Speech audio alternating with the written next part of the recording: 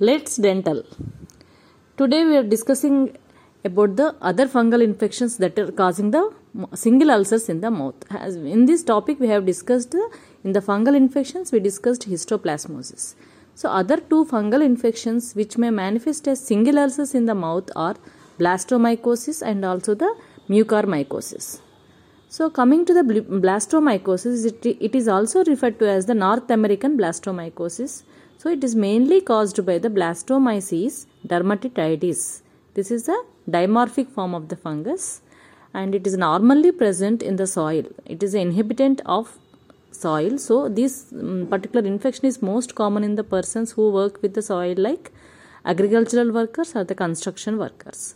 So this is mainly diagnostic. It is not like any immunocompromised patients or anything, but it is mainly if the patient is working in the soil, they will more prone to get this particular infection. It occurs by inhalation. So if it is due to inhalation, it affects the lungs and causes lung infection. If it is not treated or if the patient was asymptomatic as lung infection, it may spread to the other organs like bone, skin, mucosae, and even through the lymphatics. It mainly spreads through the lymphatics. So it can reach any other organ, like even the skin and mucosa are involved. If the skin is involved, it presents as subcutaneous nodules are presented, which will rupture and form the ulcers.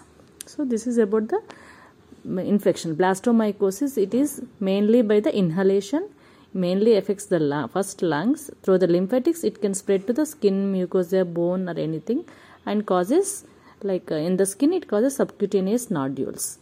And if the mucosa also has nodules and they will rupture and form the ulcers. So coming to the mouth, oral manifestation, these oral manifestations are very rare with this blastomycosis. So if at all they are occurring, the patient will present as a non-specific painless verrucous ulcer with induration at the border. So an ulcer with induration, that is chronic ulcer with induration is seen, and it may even present as nodules, or the radiolucent like destruction of the bone is also sometimes seen in the radiographs. So how to differentiate this ulcer? It is a chronic ulcers in the mouth. So how to differentiate it as the histoplasmosis, as we discussed, is mainly the profession of the patient. Like if they are associated with the soil work, we can think, and if the patient is not compromised, like but looking healthy, so in those patients we can think of this as the blastomycosis. So how to confirm the diagnosis means, if we do the biopsy, we will see that typically one is pseudoepitheliomatous hyperplasia will be seen, and the typical presentation is microabscess will be present within the lamina propria. So that is main characteristic feature when we are seeing histopathologically. And these biopsy specimen or the sputum, or if any smear is taken from the ulcer, we will see the multinucleated fungal like yeast cells will be seen. So that confirms the fungal infection, and that is the blastomycosis. Coming to the management, again, if it is mild to moderate case, we can give the ketoconazole or itraconazole can be given orally. And if the patient is suffering severely, we have to think of giving the amphotericin B intravenously. It can be given as a course for 1 to 3 months also.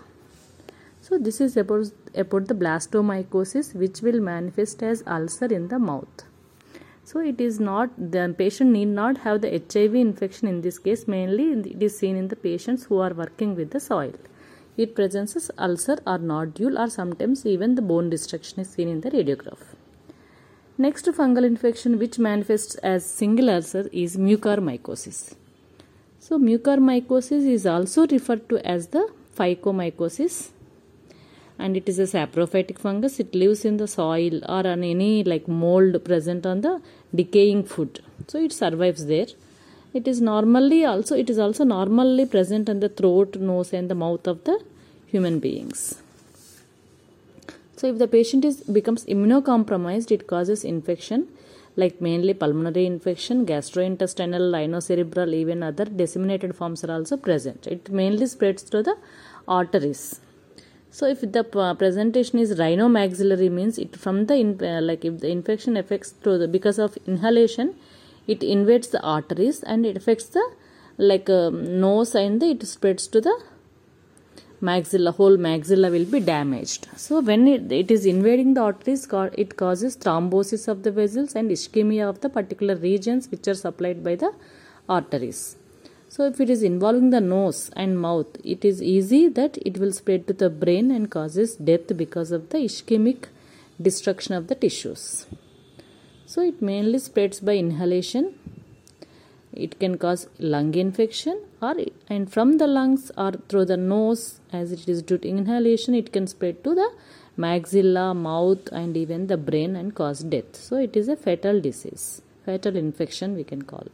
Coming to the oral manifestation, it affects mainly the palatal vessels. Because of the rupture of the palatal arteries, it causes necrosis and formation of a chronic ulcer in the palate. So this palatal ulcer will be very large, like deep, and we will see denuded base will be seen. So that is because of the ischemia of the tissues. So even these ulcers might be seen on the gingiva and lips also sometimes according to the vessel affected. So this is about the clinical oral manifestation. Coming to the diagnosis, again it is very difficult to culture this particular fungus.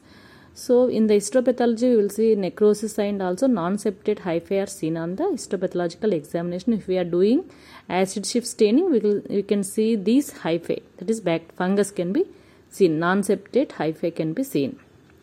And in the histopathology, we will see there is a necrosis of the tissues can be seen clearly, and also the occlusion of the blood vessels can be seen.